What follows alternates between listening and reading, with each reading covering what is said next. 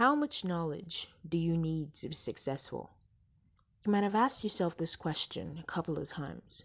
I'm asking you this now, but it's actually rhetorical.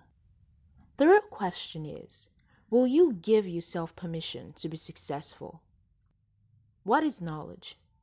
According to epistemologists, a statement must be true, justified, and believed in order to be considered knowledge. Knowledge can be defined as facts, information, and skills acquired through experience or education, the theoretical or practical understanding of a subject.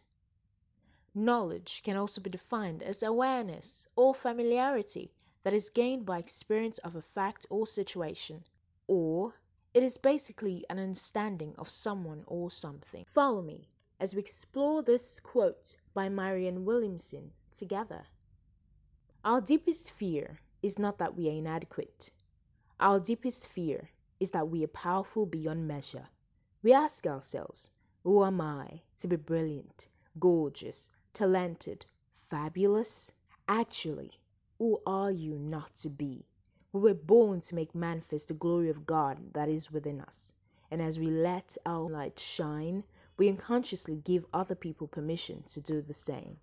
The truth is, we need a generation of people who crave knowledge and actually learn in order to change the world. We don't want more people who just aspire to earn and then remain indifferent about the globe's affairs. Please note, no matter your name, size, age, you have significant knowledge. Share it. According to Sir Francis Bacon, knowledge is power. What are you using your power for? What will you use your power for this week? I'm serving you with my voice. Now it's your turn.